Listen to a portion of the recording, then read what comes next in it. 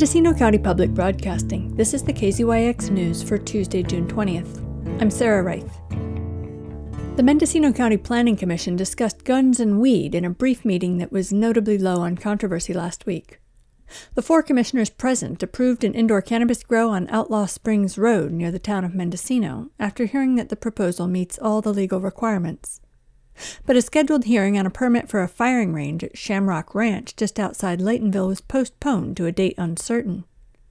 The request for continuance, which was dated the same day as the meeting, explained that due to the parcel's zoning designation and Williamson Act status, additional work is required.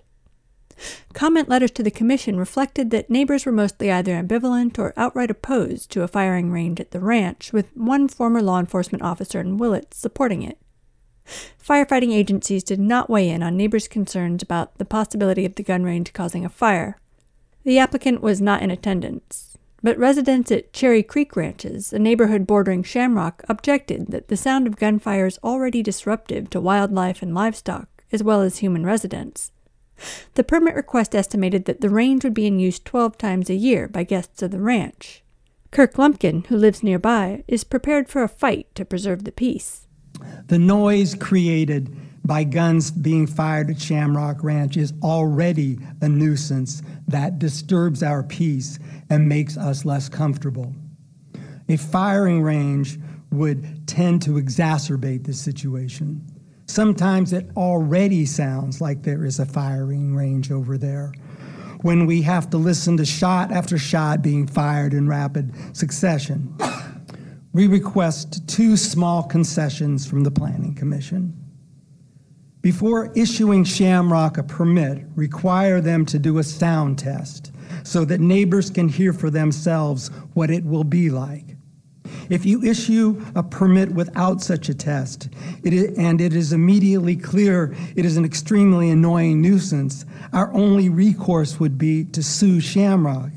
A very expensive and time-consuming process, whereas a sound check could easily be done without great expense. Secondly, we would also ask of you to limit the hours of operation.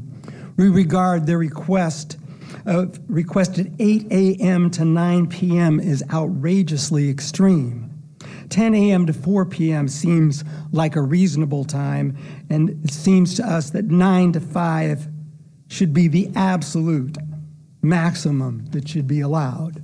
Leslie Gravier is another neighbor who is prepared to testify at the hearing that didn't take place. I just inherited that property. My dream is to put my long-term home there, and if we're going to put a shooting range there, that will not be my dream.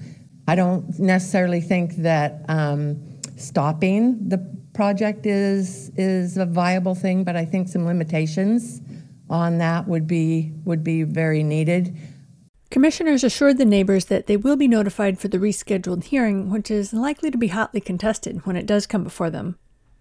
An application for a 2,500 square foot indoor cannabis grow sailed to acceptance. One letter writer complained that the hydrological study vastly underestimated the amount of water the operation and residences on the property will need. He also complained that the study was conducted in May, which is considered a wet month, rather than during a dry month, which he argued would have conveyed a clearer idea of the operation's summertime effect on groundwater. A state-certified hydrogeologist wrote that May of last year was approximately 32% drier than the typical period preceding an August testing period. Thus, the testing in May 2022 is done in drier conditions than typically would be expected for testing in August or September. Another neighbor wrote that cannabis does not belong here on rural Outlaw Springs Road. But other neighbors wrote in support of the project, vouching for the applicant's character. And Michael Katz, executive director of the Mendocino Cannabis Alliance, gave a brief history in his request for commission approval. The applicant, William Hayes, said his previous grow was sunsetted, which means he was in a zone that was required to shut down operations. As Mr. Hayes said, he has been a long-standing member of the cannabis community here, and as you all know, it's been a very challenging time for folks. So for someone on the coastal cannabis community to find a proper location that does check all the boxes and be able to maintain that local cannabis business and have full-time employees with the appropriate zoning and all those things based on the intent of the supervisors to keep as many regulated operators in the market as possible, Mr. Hayes doing everything he can to make this work. We sincerely hope that this commission will pass this.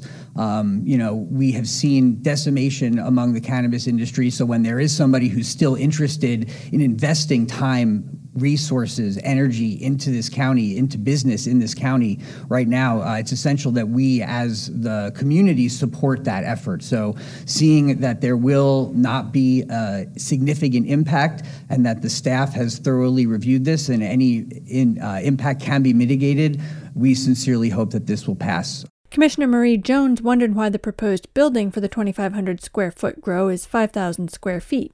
Property owner Noah Shepard offered an explanation.